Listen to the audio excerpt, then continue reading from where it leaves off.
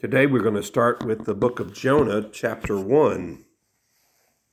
Now the word of the Lord came to Jonah, the son of Amittai, saying, Arise, go to Nineveh, that great city, and cry out against it, for their wickedness has come up before me. But Jonah arose to flee to Tarshish from the presence of the Lord. He went down to Joppa and found a ship going to Tarshish. So he paid the fare and went down into it, to go with them to Tarshish from the presence of the Lord. But the Lord sent out a great wind on the sea, and there was a mighty tempest on the sea, so that the ship was about to be broken up. Then the mariners were afraid, and every man cried out to his God, and threw the cargo that was in the ship into the sea, to lighten the load. But Jonah had gone down into the lowest parts of the ship, had lain down, and was fast asleep. So the captain came to him and said to him, What do you mean, sleeper? Arise, call on your God. Perhaps your God will consider us, so that we may not perish. And they said to one another, Come, let us cast lots, that we may know for whose cause this trouble has come upon us. So they cast lots, and the lot fell on Jonah. Then they said to him, Please tell us, for whose cause is this trouble upon us? What is your occupation, and where do you come from? What is your country, and of what people are you? So he said to them, I am a Hebrew, and I fear the Lord, the God of heaven, who made the sea and the dry land. Then the men were exceedingly afraid, and said to him, Why have you done this? For the men knew that he fled from the presence of the Lord, because he had told them. Then they said to him, What shall we do to you that the sea may be calm for us? For the sea was growing more tempestuous. And he said to them, Pick me up and throw me into the sea. Then the sea will become calm for you. For I know that this great tempest is because of me. Nevertheless, the men rowed hard to return to land. But they could not, for the sea continued to grow more tempestuous against them. Therefore they cried out to the Lord and said, We pray, O Lord, please do not let us perish for this man's life, and do not charge us with innocent blood. For you, O Lord, have done as it pleased you. So they picked up Jonah and threw him into the sea, and the sea ceased from its raging. Then the men feared the Lord exceedingly, and offered a sacrifice to the Lord, and took vows. Now the Lord had prepared a great fish to swallow Jonah, and Jonah was in the belly of the fish 3 days and 3 nights. And may the Lord bless his word as we have it read into our hearts today. The Bible story of Jonah is very famous. Most people have been taught it from the earliest experiences in Sunday school. To many people, Jonah is just a fairy tale that is, like in any other myths, not believable. But for the believing Christian and the Bible-believing person, the book of Jonah is a very not only believable story, but I think an essential story to understanding how God works in the world and understanding the heart of God, not just in the New Testament, but in the whole Bible. The book of Jonah starts out with the word of the Lord. And the thing about the prophets are that the prophets, they are not giving their own opinion on things. They all have opinions. Many of the prophets were people who suffered with depression or anxiety, and you'll hear their complaints. But when they were speaking to the people, they would usually start the same way, thus says the Lord, so that what they said was not their own opinion, but rather the word of God. So it is the word of the Lord that we begin with in Jonah. And the word says, Jonah, arise, go to Nineveh, that great city, and cry out against it, for their wickedness has come up before me. So God allows Jonah to be part of a rescue mission, a warning mission. We don't know, based upon this story, and certainly Jonah should not have known whether or not the people were going to repent, but Jonah does not like the Assyrians. Now, who were the Assyrians? Well, Nineveh was the capital of Assyria. Assyria was a country that was one of the most powerful nations on earth. And in fact, during its time, it was the most powerful nation on earth. It was known for its cruelty.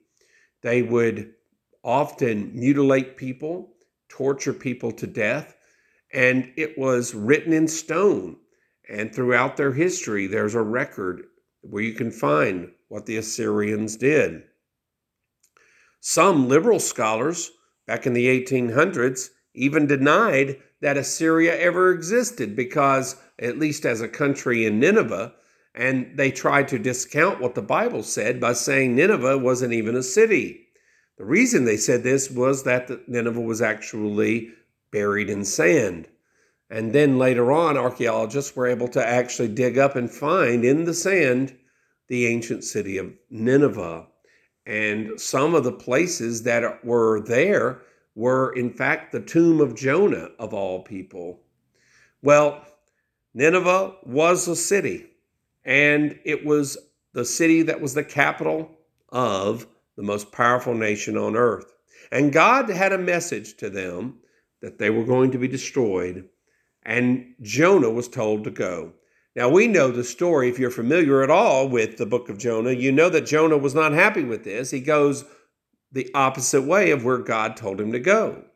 He gets on a ship going west when he should have been walking east. And that ship was going to Tarshish. Now, most scholars believe that Tarshish is located in Spain.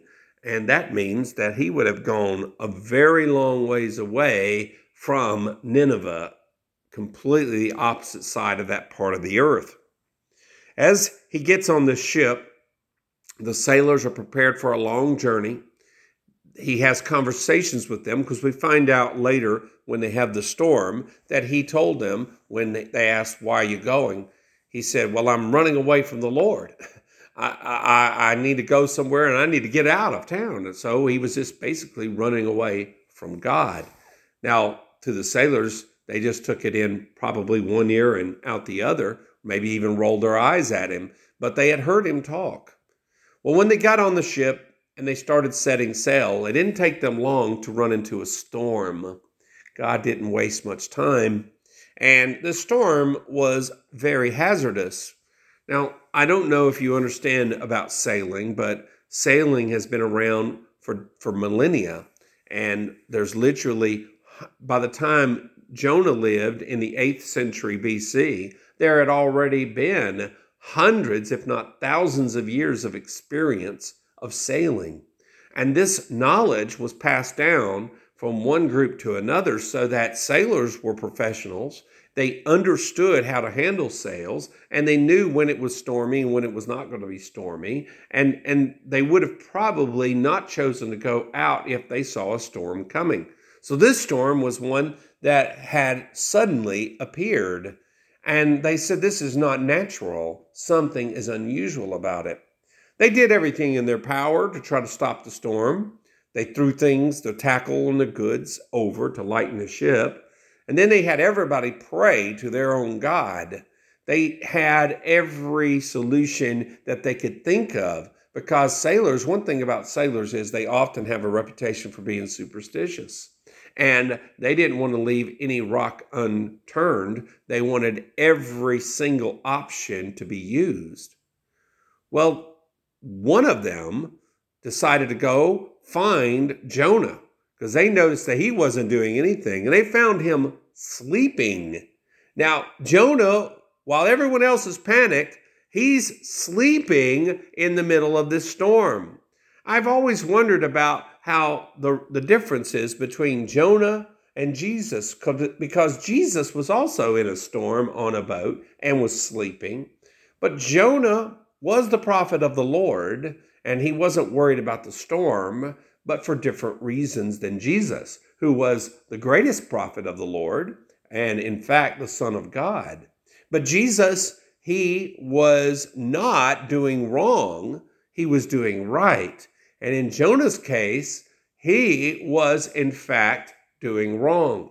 And if you were to compare the two storms, you would say that when Jesus got up, he rebuked the seas, which means that the winds and the seas had to obey him. They were not in order.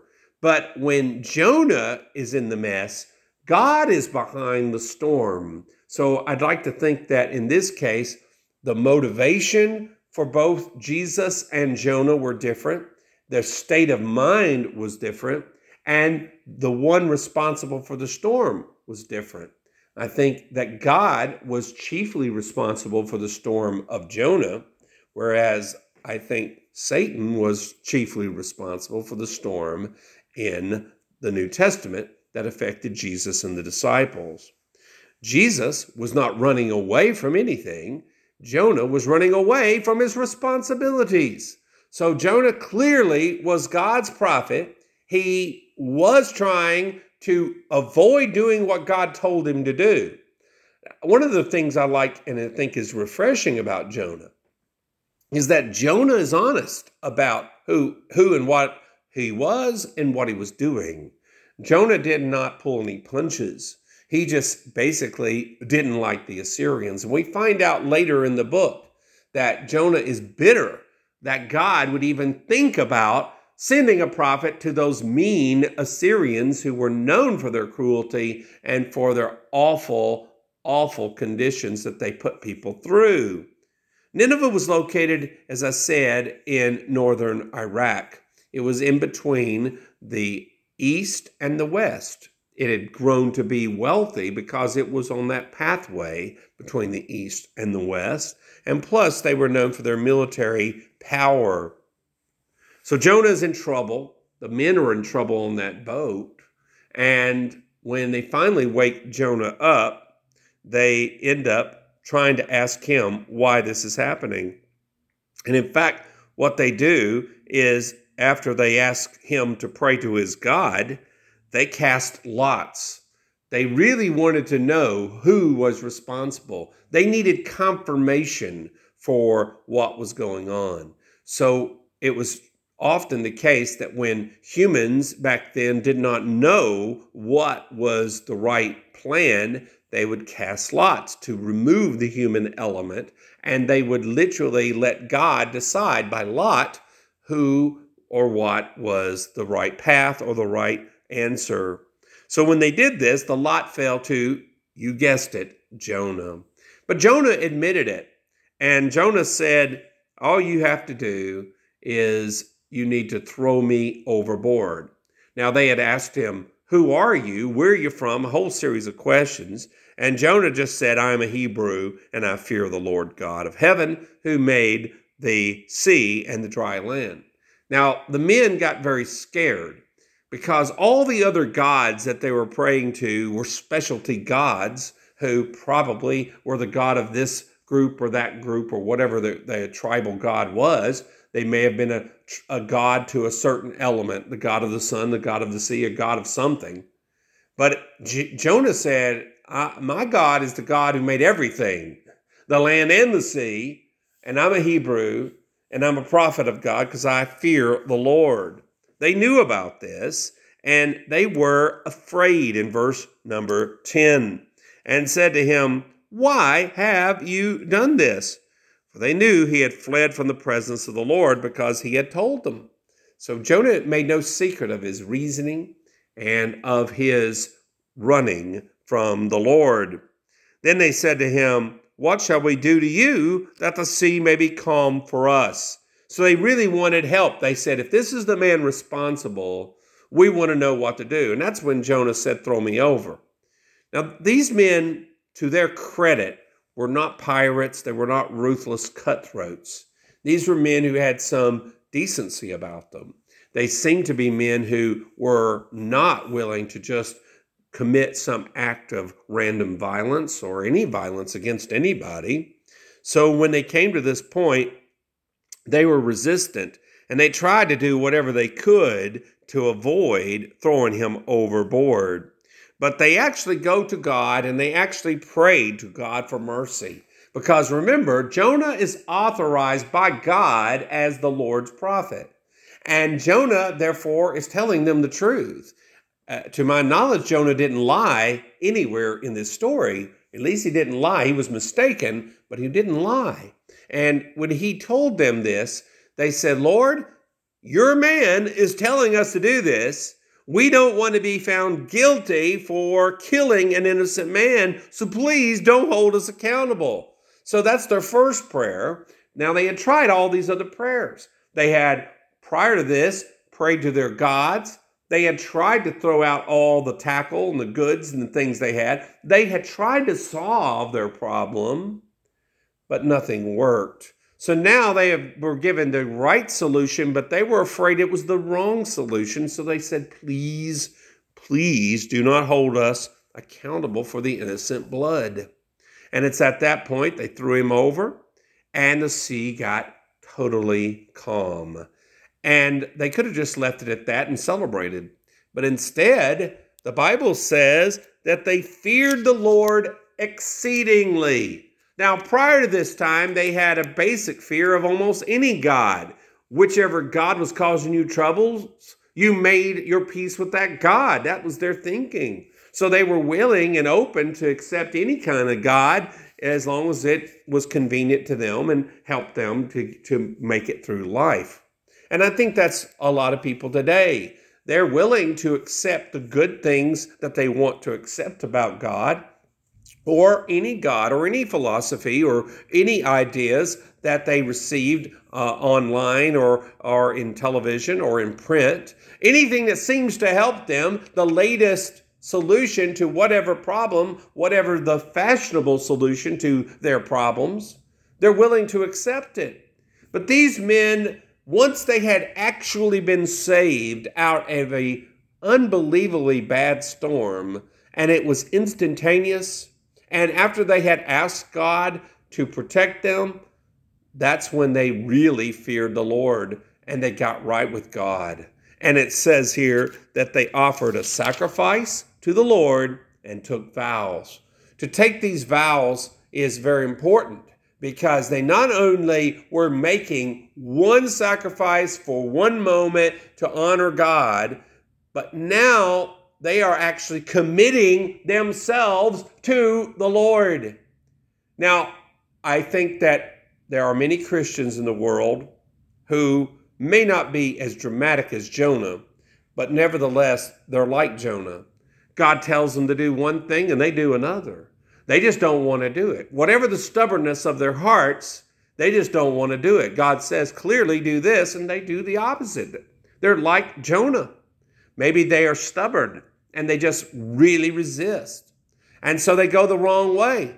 And surprise, surprise, just like Jonah, God throws storms in their lives. Now, not all storms are caused, as I said earlier, by the Lord.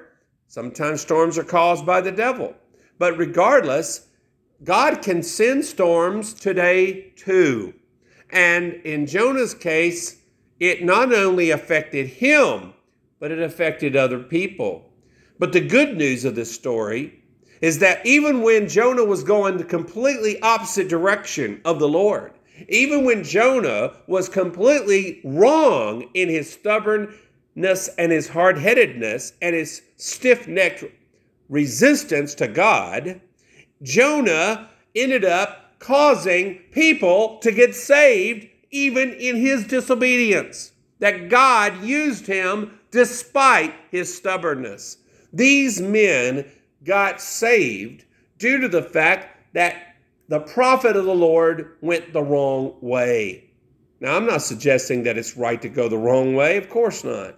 But what I am suggesting is that God can use you wherever you are. And God can use you even when you have done wrong and you've been stubborn. Just remember, though, while Jonah was used by God when he broke God's commandment, he did pay a price. And that price was severe. He got thrown into the sea. Now, for those men, they got saved and everything was calm. They didn't have to spend 3 days and 3 nights in the deep of the ocean, in the belly or in the mouth of a fish. So in Jonah's case, he had it far worse. Jonah was very scared, but he was resigned to the fact that the only way was for him to be thrown overboard. Now, I think Jonah suffered from depression. I think that he was willing to give up his life. I think he just wanted to end it all. I don't think he had any anticipation that the Lord was going to do what he did. But when the fish swallowed him, Jonah knew he was in trouble. And he got really serious with God. Chapter 2 of Jonah tells us that he cried out to the Lord because of his affliction, and that the Lord answered him. In fact, in chapter 2, verse 2, out of the belly of Sheol, which was the Hebrew word for the place of the dead, I cried, and you heard my voice. For you cast me into the deep, into the heart of the seas, and the floods surrounded me. All your billows and your waves passed over me. Then I said, I have been cast out of your sight, yet I will look again toward your holy temple. The waters surrounded me, even to my soul. The deep closed around me. Weeds were wrapped around my head. I went down to the moorings of the mountains. The earth with its bars closed behind me forever. In other words, that was the end as far as he knew it.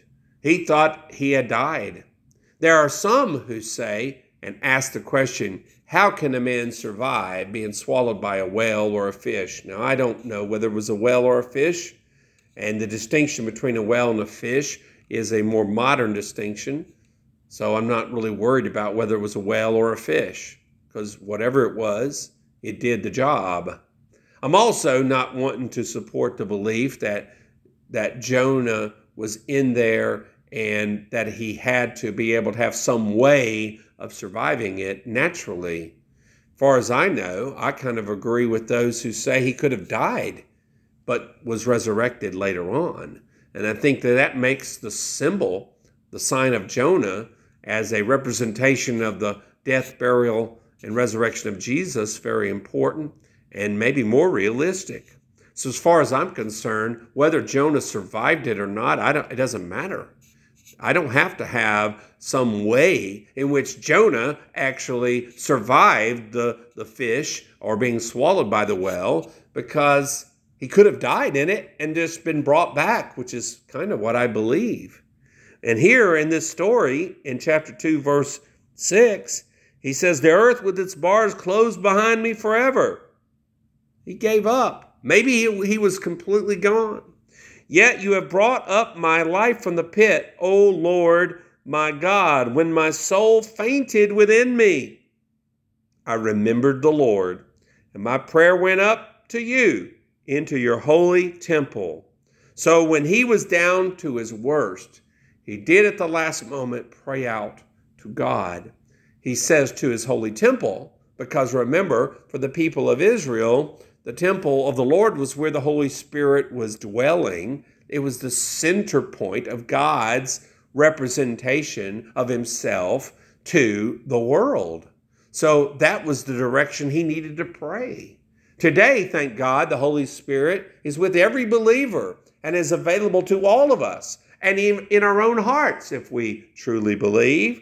So we don't have to pray directionally toward Jerusalem, but Jonah did, and he prayed, and God heard his prayer. Whether he died or not, he was saved. Those who regard worthless idols forsake their own mercy, in verse number 8 of chapter 2. But I will sacrifice to you with the voice of thanksgiving, and will pay what I have vowed. Salvation is of the Lord. So the Lord spoke to the fish, and it vomited Jonah onto dry land. So Jonah survived it one way or the other, and he makes his way, a very long journey, to Nineveh. And when he gets to Nineveh, he begins to preach. And he walks around the city. It's a 3 days journey in extent, we find out in chapter 3. 3 days meaning to walk in every neighborhood, to walk in all the streets would take you 3 days. So it wasn't something that he could just do instantly. It was a very big city. I know that in our little town of Hickory Valley, it wouldn't take you 3 days to walk all of our streets. It would just take you a matter of 30 minutes or something, maybe not even that long. So Jonah arose and he went to Nineveh and he went to preach, and his message was simple. Yet 40 days and Nineveh shall be overthrown. He wasn't saying peace, love, and harmony. He was really being very bare minimum. He was obeying the Lord, but only at a minimum amount. He went and preached, and he says, you got 40 days, you'll be overthrown. That was it. The number 40 is a very powerful number, as we've learned in the past by studying that number. We know that it's a symbol of judgment. It's a symbol of trial. It was a symbol of hard times. And so God was giving them 40 days, and then they would be overthrown. And Jonah went out and he just preached this. Now, I don't know what caused the people to be receptive. I don't know if there's some kind of formula involved here, but let me allow myself to try to think through this, because I think that God was already preparing a prophet to go preach to them because the people's hearts were already prepared. This world doesn't satisfy you. Nineveh was the most powerful capital in the world, and the Assyrians were the most powerful nation on earth. But they were known for their cruelty. They were known for how they had abused people, and I think that having it all and seeing this cruelty wore out their consciences. I think that having it all is not as satisfying as you think it could be. The heavyweight boxer Tyson Fury from Great Britain,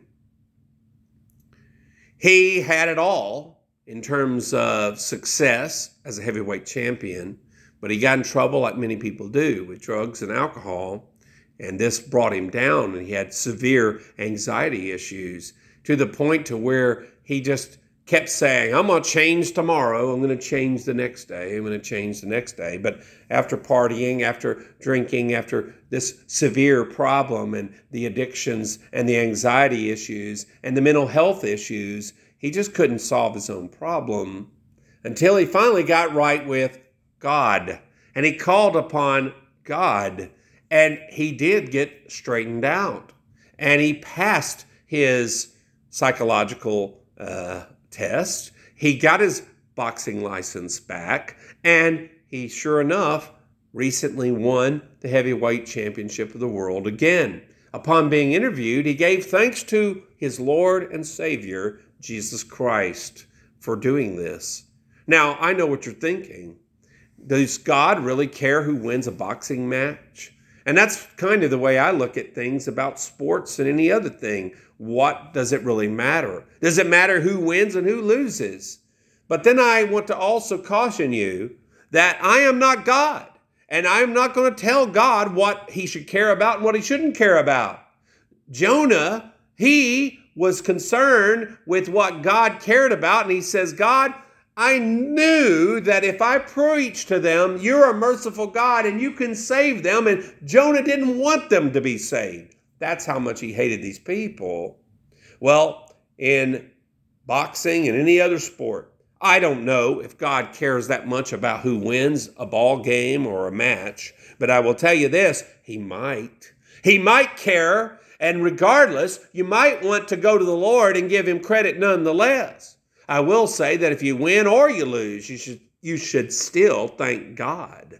Thank God for all things and give him the glory no matter what.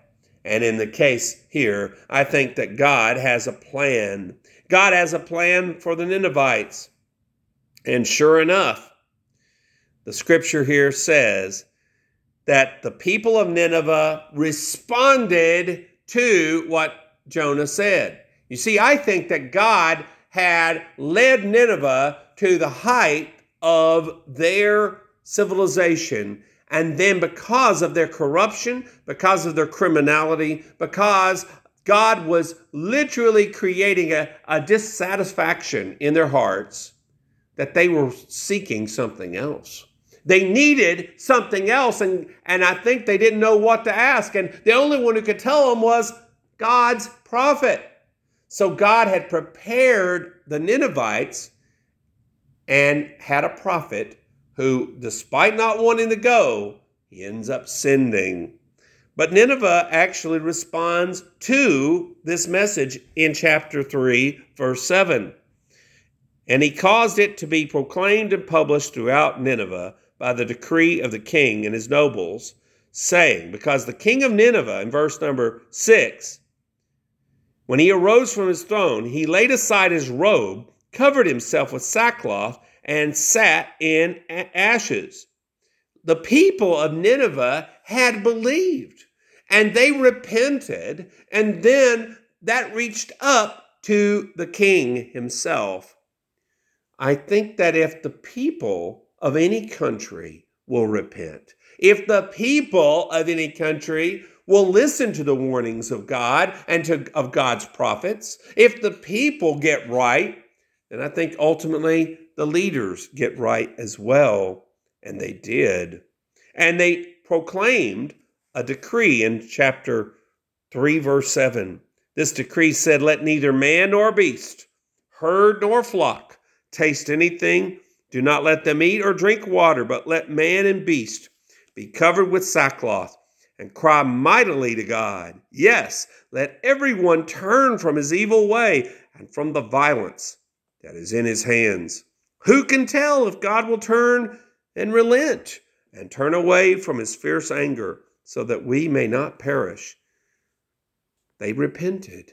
And they not only repented, but they made it a proclamation so that all the people would get along and do the same thing. What a successful preacher. Most preachers would love to have that kind of revival, and very few preachers ever experience things like that.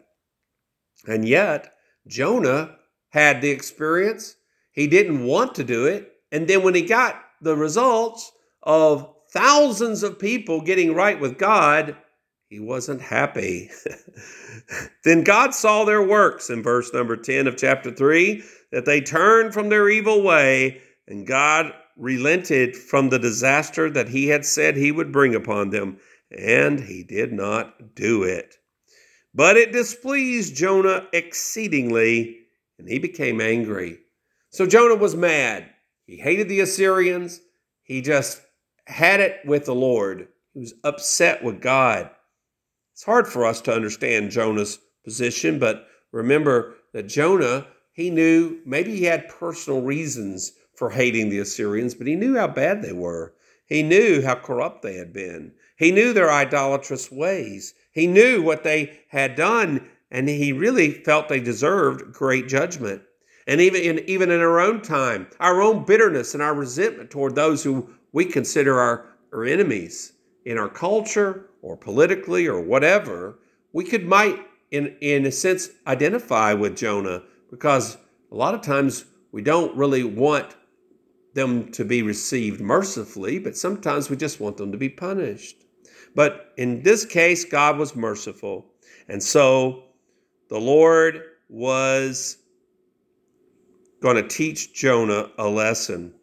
Now, Jonah got the lesson, and finally, we find out in the end of this story that God sent a plant that covered Jonah under the heat of the sun, and it gave him some relief. But then the next day, a worm came up and ate away the plant. And so the heat came back, and it was fierce. And of course, Jonah got mad. So God said to Jonah in chapter 4, verse 9, "Is it right for you to be angry about the plant?" And he said, "It is right for me to be angry, even to death." You see, Jonah, when he holds on, doesn't he? He really holds on to this bitterness. He's so stubborn.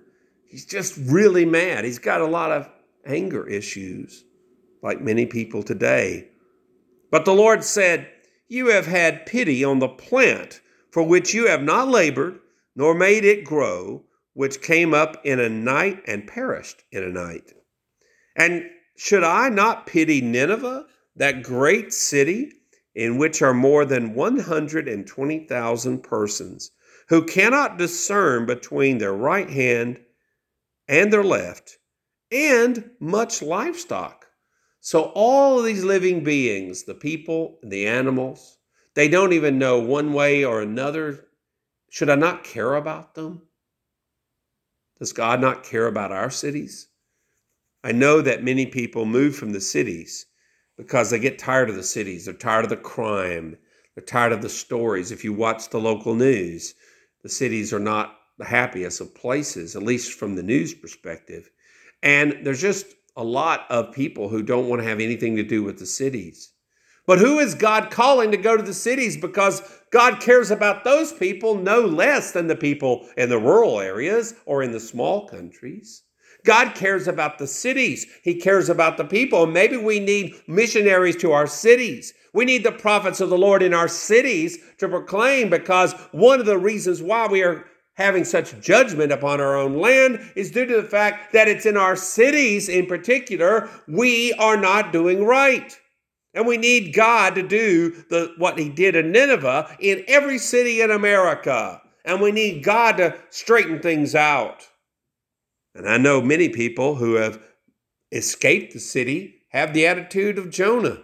I don't want anything to do with that city. And it's not just here in our local area where we think about Memphis, Tennessee, and the rural areas surrounding it. It could be any city in the world where people get tired of the cities. But it is in the cities where the most people are. And it is the cities that we need to pray that God will send his prophet and that his message will get to the people. But I think that we also want the ground to be prepared, that people in the cities would stop being satisfied by what the cities claim is their convenience and claim is their excellence, because we want them to wake up. We want people to wake up to their misery, that they may learn that they can find relief in the Lord. For many decades, people flocked to the cities because they thought that's the real life. But I think that God is sending a dissatisfaction in our own day with the cities, and that dissatisfaction only prepares the way for them to turn to the Lord. And we need all the cities to turn to the same God who sent Jonah 3,000 or 2,700 years ago. We need God to intervene today. We need the Lord. And that may mean that many of us have to get out of our comfort zones, and we may have to do some work in the cities. Jonah didn't want to go, but ironically, Jonah succeeded. Now, we never hear about Jonah being kind to these people. We don't hear any nice words about them. But from our history and our archaeology, we know that the city of Nineveh actually made a tomb for Jonah. And there's actually more than one site claiming to be the tomb of Jonah. So I don't know which one is right or if either one are right. But the fact that the tradition says that Jonah was honored by the Ninevites tells me a lot. It tells me that this whole story that Jonah tells is also a confessional. And Jonah doesn't brag about himself and say good things about himself in this story. And maybe that's why Jonah wrote it the way he did. But I actually think that in the end, Jonah accepted these words from the Lord. And I think that he was kind to the people of Nineveh. And as far as I know, perhaps they accepted him and loved him and showed appreciation to him for what he did for them, despite the fact that he didn't want to do it. You might say that Jonah was one of the greatest missionaries ever, and he didn't even want to do the work. He hated the job, and yet he became very successful. There are many people who want to be missionaries. There are many people who want to be successful. They want God to do a great work, and they don't see near the success that Jonah saw. But at the same time, I don't think many of us want to go through what Jonah went through. And I for sure don't want to be swallowed by some fish. But if I get cast overboard, I would rather be swallowed by the fish and end up surviving it. God worked through Jonah. And even though Jonah wasn't doing right, God did right by him. And God can do right by us as well. Even with our own stubborn hearts, even when we mess up, even when we go the wrong way, God has a plan for our lives. And that plan, we must have faith in God. God is the same God today that he was in Jonah's day, and he can do miracles today like he did in those days. And he can change hearts today, just like he changed hearts then. We just need to have the faith to believe and proclaim uncompromisingly the word of the Lord. And when preachers are willing to preach the truth and preach that God is a God of judgment, but he's a God of mercy as well, then people will turn to the Lord.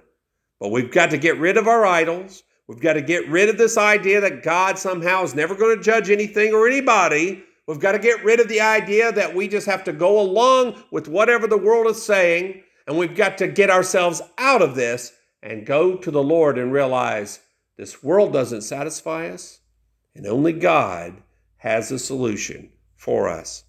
The Lord Jesus Christ gave us hope. He died for us on a cross. You know, they threw Jonah overboard, but Jesus really was the true innocent man who was sacrificed. He did die for our sins, and the storms of judgment that should have come upon every one of us were passed away because of what Jesus did. The spiritual seas calmed for all of us to allow us opportunity to be saved because one man was thrown out, and his name was Jesus. He died for us, and he was buried, but he didn't stay dead. He was raised from the dead, and he conquered death, and our faith in him is what's going to make us saved. We're not right with God because we do right. We're right with God because he, Jesus, was right, and we believe in him, and we need to continue to believe in him. The Assyrians, they didn't deserve to be saved, and Jonah was bitter because they were saved, but God saved them nonetheless. And we don't deserve to be saved, but God saves us nonetheless if we have faith in the Lord Jesus Christ. Lord Jesus, would you please help us today? May this message be received and be helpful to people who are struggling, who are bitter over the situation in the world, who may be bitter about what you've told them to do, who may be bitter about the cities and bitter about what's going on in this world. Would you please give each one of us the wisdom and grace to do your will and to be faithful? And may we see the modern equivalent of Jonahs in every city in America who are able to change lives only by proclaiming God's will and his message to these people. Do not let our cities die and perish forever, but give us relief, O Lord, from the judgment that we deserve. Have mercy upon each one of us, and thank you for loving each one of us. In Jesus' name, amen.